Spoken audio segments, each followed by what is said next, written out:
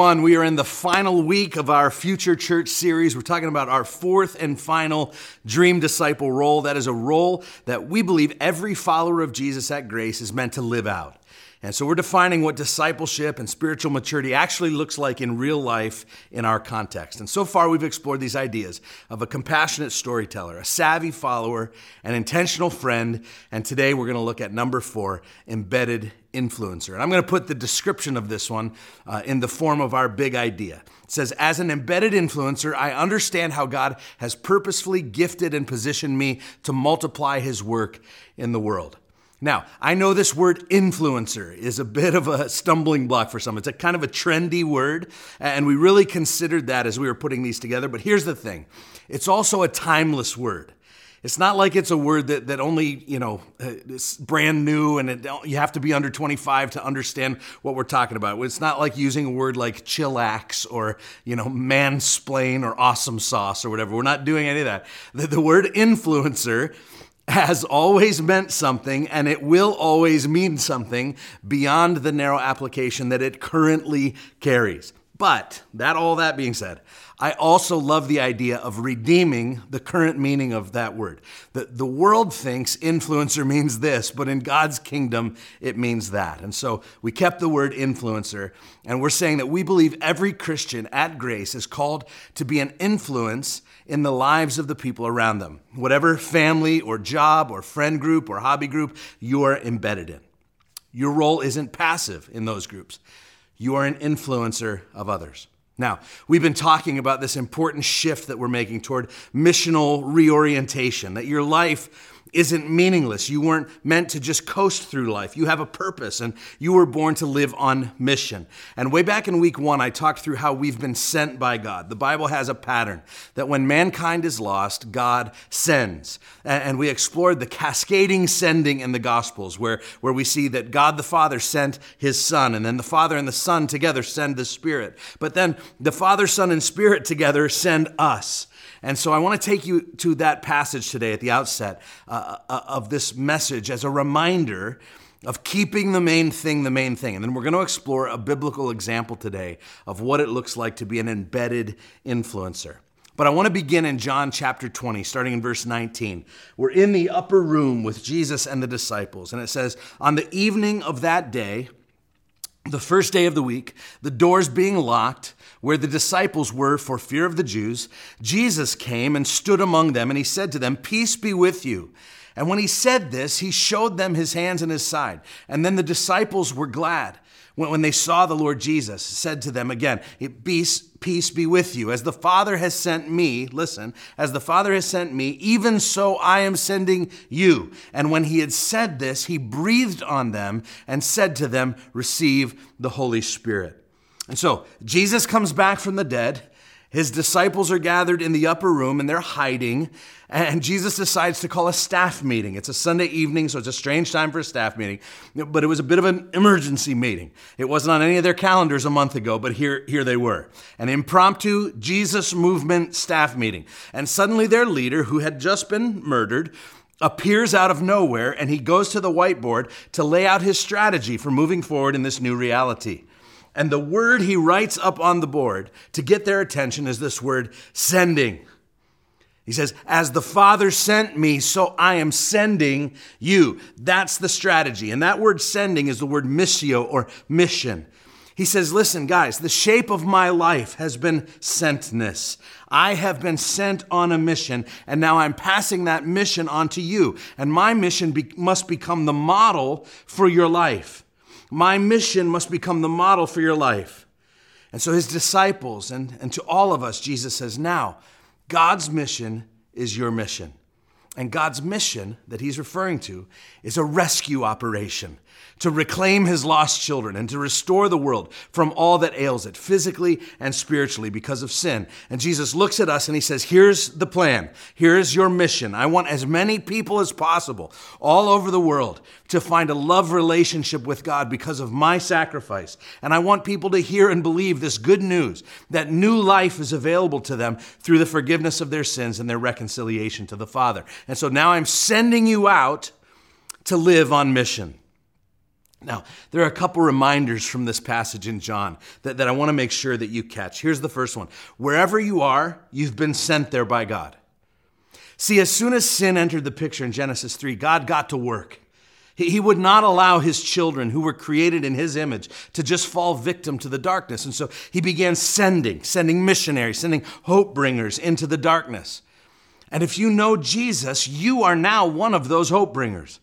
Wherever you are, you've been sent there by a sending God. So yes, you have a job to do and you have kids to raise and you have details to take care of in your life. But his mission to get his kids back now must impact everything you do. Everywhere you are, you've been sent there. You are an embedded influencer wherever you are. God has a unique purpose and a plan for you right in that place. The Bible says that he knit you together in your mother's womb. He knows you intimately. Paul says you are God's workmanship. You are his artwork, his handiwork. And you've been placed on earth to do good works, he says, which God prepared in advance for you to do. In other words, every human being on earth has a mission. You were put here for a purpose. And when you find your mission, it will set your heart on fire. It will blow your mind. So God made you uniquely. He gave you spiritual gifts. He gave you skills. He gave you a personality. He gave you dispositions. He gave you many life experiences. He guided your steps to where you live and to where you work and to where you play. And he sent you there with a purpose, with a calling, with a mission. The second reminder from this text is that you have the Holy Spirit to empower you. This is no small statement. The Holy Spirit is God himself, the third member of the Trinity, which means that he carries with him all the attributes of God. He's all powerful. He's all knowing. He's ever present. And so as you're living on mission, you have the power of God himself working in and through you to guide you in all you do. Paul says it this way. He says, his divine power has given us everything we need for life and godliness. You have everything that you need. You're not alone as an embedded influencer. And so the question becomes, well, why don't more people live on mission? Well, here's the problem. If you don't know who God has called you to be, then you'll settle for whatever people pay you to be. See, instead of living out God's mission, you'll settle for what John Ortberg calls a shadow mission. And a shadow mission is an authentic mission from God that has been derailed, often in small, imperceptible ways. See, part of what makes the shadow mission so tempting is that it's usually so closely related to your gifts and passions. Like it's not 180 degrees off track, it's just 10 degrees off track. And so when we get under pressure, when we feel stressed out, we tend to revert to our shadow mission.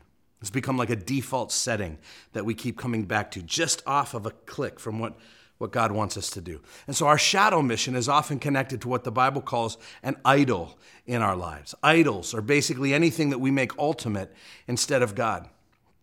And I love this from Pastor Tim Keller. He made this great distinction that has always stuck with me. He called them near idols and far idols. I'm actually going to change the words because I think it's easier to understand. I want to call them surface idols and root idols. Surface idols are those things on the surface that are visible that we put before God. Things like our looks and money and success and toys and relationships. The things that other people can see. But there are root idols that are deeper. Hidden longings, hidden motivations that allow those things to become ultimate in our lives. Keller suggests that there are 4 root idols. They are power, control, comfort, and approval. Power is just a longing for influence or recognition. Control is a longing to have everything go according to my plan. Comfort is a longing for pleasure, and approval is a longing to be accepted or desired. And so many Americans have a surface idol of money or wealth, for example. But the root issue could be very different from person to person. And so someone with power as their root idol wants more money because of the status money can offer. Or if control is the root idol, well, then money allows that person to eliminate uncertainty and to gain more control of their future. Or a person with comfort as their root idol, they want all the new toys and the creature comforts that money will buy them because comfort is the motivator. And the person with approval as the root idol, well, they want the looks and the stares and the clicks and the likes that are going to come their way when they start breaking out all their new toys to win friends. So you see how these presenting idols and the root idols can be very different, but they all lead to a dependence on something other than God. And it's important for us to identify those root idols because they're helpful in identifying our shadow mission. So is there a calling from God, to have a radical impact on your family during this season? But because of your preoccupation with approval, you're just avoiding all the open doors that God's leading to you toward your family. Or is there an opportunity for you to run your company in a radical new way based on biblical principles, but because of your obsession with comfort and having an early retirement, like you're keeping the financial margins on full tilt? Or is God calling you to take a risk and to open your home to a book club or a dinner club with a group of neighbors? But because of a few of them are unknowns and maybe they engage in some behaviors that you don't agree with, that your root idol of control is screaming at you. Don't risk losing control of the situation. You see how these idols can rear their heads when God places a calling on your heart or places a mission before you. So an embedded influencer says, I understand how God has purposely gifted me and positioned me to multiply his work in the world. And as we think about that role, I want you to turn over to our main text for today. It's in the Old Testament book of Esther. It's in chapter 4, starting in verse 11. Esther 4, verse 11, and Esther is one of my very favorite books in the whole Bible. It's an incredible story. And as you're getting there, I want to kind of catch you up with where the story goes. Esther was an orphan. Her parents apparently died, and she had been raised by her adoptive cousin named Mordecai. Esther and Mordecai. They were two Jewish exiles living in the foreign land of Persia. And she would eventually become the queen of Persia, but it started with a beauty pageant. No one really knew her background or that she was a foreigner till the very end of the story. And they really didn't ask a lot of questions because she was such a beautiful girl. And she got the attention of the king who had sponsored this beauty pageant to choose his new queen. Now, he had gotten rid of the old queen because she wouldn't lewdly parade herself around at a party at his command. He was a real prize. The name of the king, you may know him from history. He's a prominent figure in the movie 300, if you've ever seen that, about the Spartans and their allies' last stand against the Persian invasion of Greece. His name was Xerxes. And so Esther was chosen by King Xerxes to become his next queen. And so she leaves cousin Mordecai and her people. She moves in to the castle, the palace, and she goes through all that's required to become the new queen. Now, there's one more character that you need to know about. His name is Haman. Haman is the right-hand man of King Xerxes. He's second in command, and he has a lot of power, but it's never enough power. Haman can't ever stop talking about himself. Haman this, Haman that. He wants others to flatter him and inflate his already oversized ego. Finally, Haman works out an arrangement. Whenever he passes by, everyone in the empire must bow down to him in an elaborate tribute to Haman. Now, most people go along with his publicity stunts because they're afraid of him. Nobody wants to pay the price for disobeying his petty little stunts. Well, almost nobody. There's one man who decides to defy Haman. It's cousin Mordecai. And Mordecai, because of his faith in God, he refuses to bow down, and Haman becomes furious. Haman starts to do a little digging, and he discovers that Mordecai is of Jewish descent. And so he bides his time, and he hatches a plot, and eventually he goes to King Xerxes, and he makes this sweeping statement. He says, the Jews are nonconformists. The Jews are insurrectionists. And so it's in the king's best interest. Here's the evil lead. It's in the king's best interest to completely annihilate them by genocide. Haman even offers to finance the project with his own money. Now, remember, nobody knows that Queen Esther is connected to Mordecai and is also part of this Jewish clan. Well, without blinking, the king gives a nod of approval to Haman's evil plot. And posters are soon plastered all over town saying, kill all the Jewish people. On the 13th day of the 12th month, here's the day, here's the time. If you're going to be a good Persian citizen, and if you have any Jewish neighbors, go ahead and either turn them in or kill them yourself on that day. This horrible hatred that we're seeing it isn't new. It's very old. So Mordecai sees the posters going up, and he goes to Esther in secret, knowing that she's the last great hope to stop all this. She has access to the king, even though going to the king would most certainly result in her execution. And so Mordecai and Esther start communicating by messenger, and he says, Esther, you are an embedded influencer to the king. And maybe you're in that seat. Maybe you're in that position with that access to that person for such a time as this. And so I want to read you the passage from Esther 4, starting in verse 11. It's their conversation back and forth and her response to Mordecai's challenge through a messenger. It says, All the king's servants and the people of the king's provinces know, she says, that if any man or woman goes to the king inside the inner court without being called, there is but one law, to be put to death, except the one to whom the king holds out the golden scepter, so that he may live. But as for me, I have not been called to come into the king these 30 days. And they told Mordecai what Esther had said.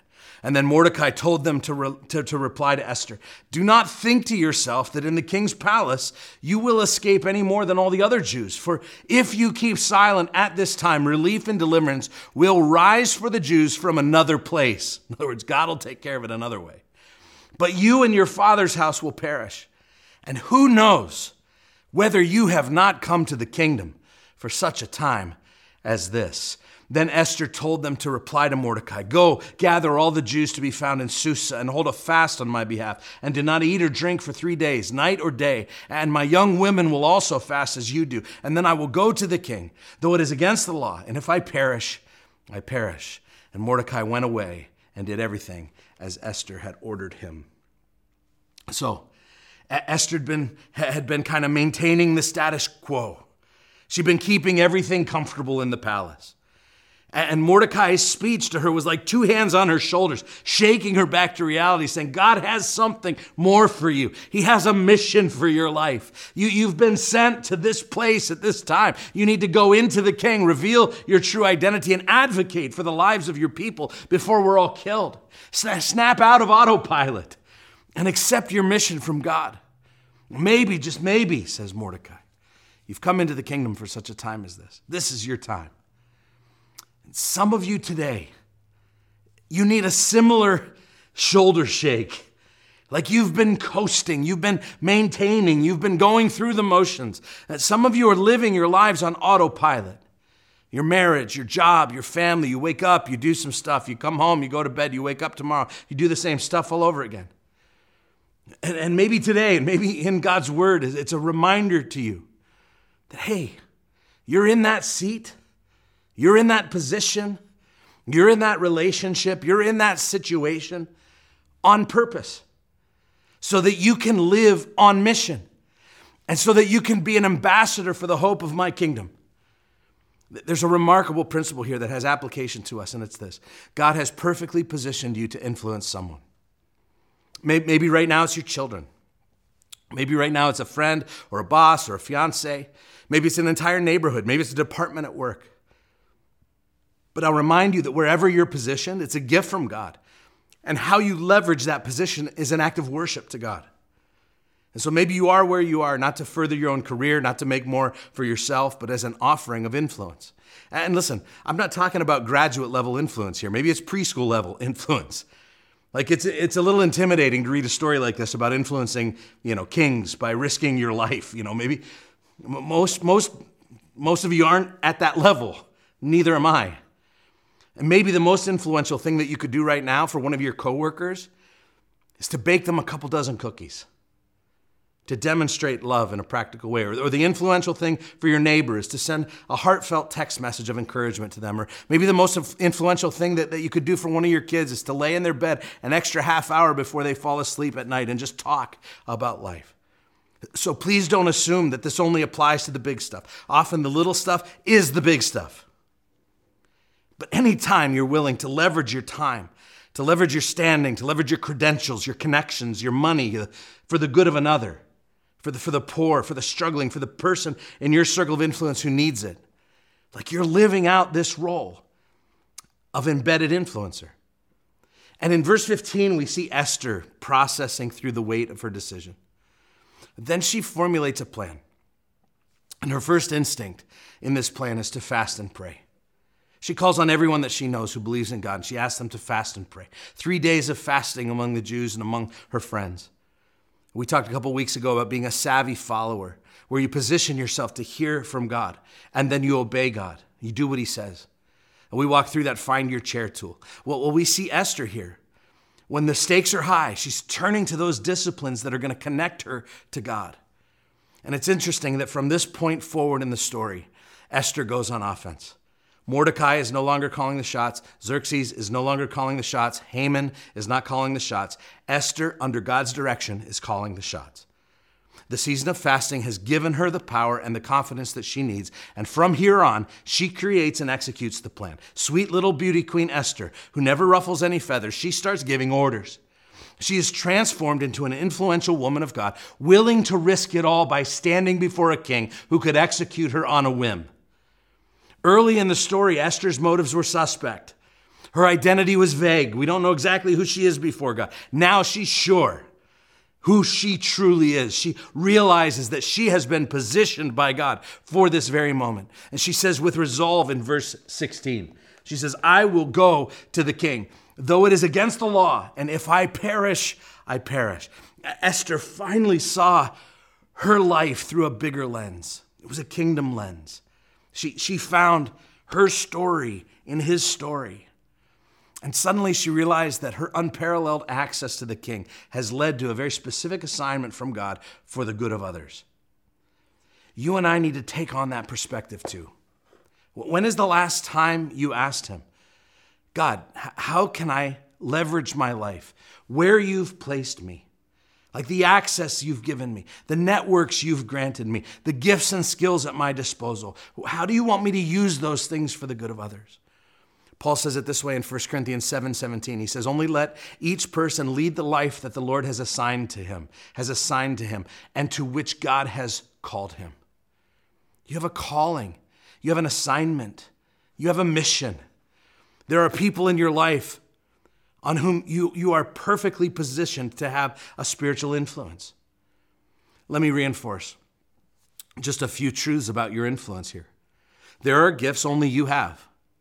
Paul says in Romans 12:6, having gifts that differ according to the grace given us, let us use them. We have different gifts, but whatever you've been given, use it. Like this comes back to a basic and foundational biblical truth. Every Christian has at least one spiritual gift from God.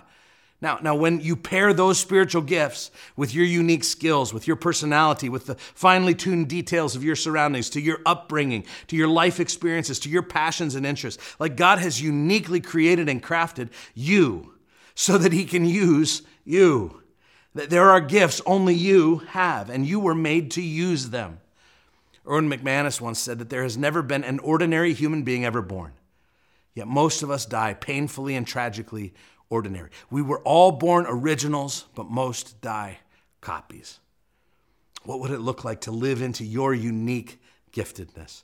The second truth about your influence is that there are people only you can reach. So each of you has a circle. These are your people, your peeps. And as the old Sunday school mantra says, you're the only Jesus they may ever see. I said a few weeks ago that there are people who trust you who certainly don't trust me, someone like me, even though I'm a pastor, maybe especially because I'm a pastor. The New Testament has a Greek word for this circle of influence. It's called oikos, and now it's a yogurt, but that's not what the word means. What the word literally means is your household or your people. You may remember in Acts 10, and a number of other places in Acts, Peter goes to a Roman centurion in this case, named Cornelius, to share the gospel. And when he arrives, we find out that Cornelius has gathered his oikos, his people. And when Peter preaches, his whole household becomes Christians. And oikos doesn't just mean his wife and kids. It means his people, the brother, the brother-in-law, the dad, the mom, the grandparents, the work associates, the neighbors within shouting distance, the employees. And so when the whole household comes to faith, it was like an entire social network coming to faith. There are people in your life only you can reach. You're positioned to reach them. Third, there are assignments only you can complete. So right now, at this stage of your life, there are assignments that God has for you to complete. Are you curious about what they are? I mean, I just want to urge us all, it's time to get curious about the assignments God has for you. You are where you are for such a time as this. There are good works, as Paul said in Ephesians, that God has prepared in advance for you to do. And so one of the things I'm most excited about with this new chapter as a church is that we've talked about moving the finish line of discipleship outside the walls of the church. And one of the key steps that we're adding to our pathway, to our strategy, is a step of helping everyone at Grace to find their unique calling, to get curious about how God has wired you and positioned you to do the work, to do his work in the world. And there's incredible clarity that comes when you start putting words to that calling. In fact, I just taught a class recently through this process, trying to hone in on that calling and really trying to get it down to a 2-word statement. We did a lot of digging, a lot of mining through personal histories and online assessments and getting the input of others who are close to us. But when you narrow it all down to 2 words that reflect your calling no matter where you find yourself. Like, for example, here are my 2 words. After this whole long process, I realized God has called me to unlocking potential. That's what God made me to do. Do you know the clarity that comes with knowing whatever room I walk into, whether I'm preaching to a crowd like this, whether I'm training a team, whether I'm with my kids, whether I'm at the gym, whether I'm having a random conversation with an old friend, whether I'm posting on social media, my main contribution to the world, my main calling from God is unlocking potential in people around me. We would love to take our whole church, a whole bunch of people at Grace, and really all around our region through this experience called Find Your Calling, where you will name your unique calling and then explore what does it look like to live that out in specific assignments in this stage of your life, right where God has positioned you. It's all connected to this idea of being an embedded influencer. And let me talk for a moment just about our collective potential, because I believe Grace Church is unique in our capacity to inspire change in our region. Because of our size, because of our reach, we're collectively positioned to bring true change. There's nowhere I go these days, from one end of our counties to another, one end of our region to another, where somebody doesn't come up to me in a grocery store, in a restaurant, at the gym, on a sidewalk, and they say, "Hey, you're that pastor at Grace, aren't you?" And then it'll be quickly followed by, "My friend, so-and-so goes to your church." Or my coworker goes to your church. My boss goes to your church. My teacher, my client, the server at my favorite coffee shop, they go to your church, whatever. We're everywhere. I walk away just going, Grace is everywhere. Our embedded influence goes wide and it goes deep. We're represented and even leading in many of the sectors of our local community. And in his book, Next Christians, Gabe Lyons talks about the 7 channels of cultural influence, he calls them. These are called different things, 7 mountains, 7 sectors, 7 spheres of society, whatever. But the 7 are these. It's media, arts and entertainment, business, education, government, church, and the social sector. And when you look at these 7 channels through a lens of influence, like a collaborative effort by all 7 holds the power to change an entire society. Like there are many examples of this through history, when massive social change can take place in the span of literally just a generation. If even just a few influencers from each of those 7 channels work together toward a common goal. In fact, Lyons says it takes relatively little time and energy to bring meaningful change to an entire culture, provided leaders from these sectors are working together.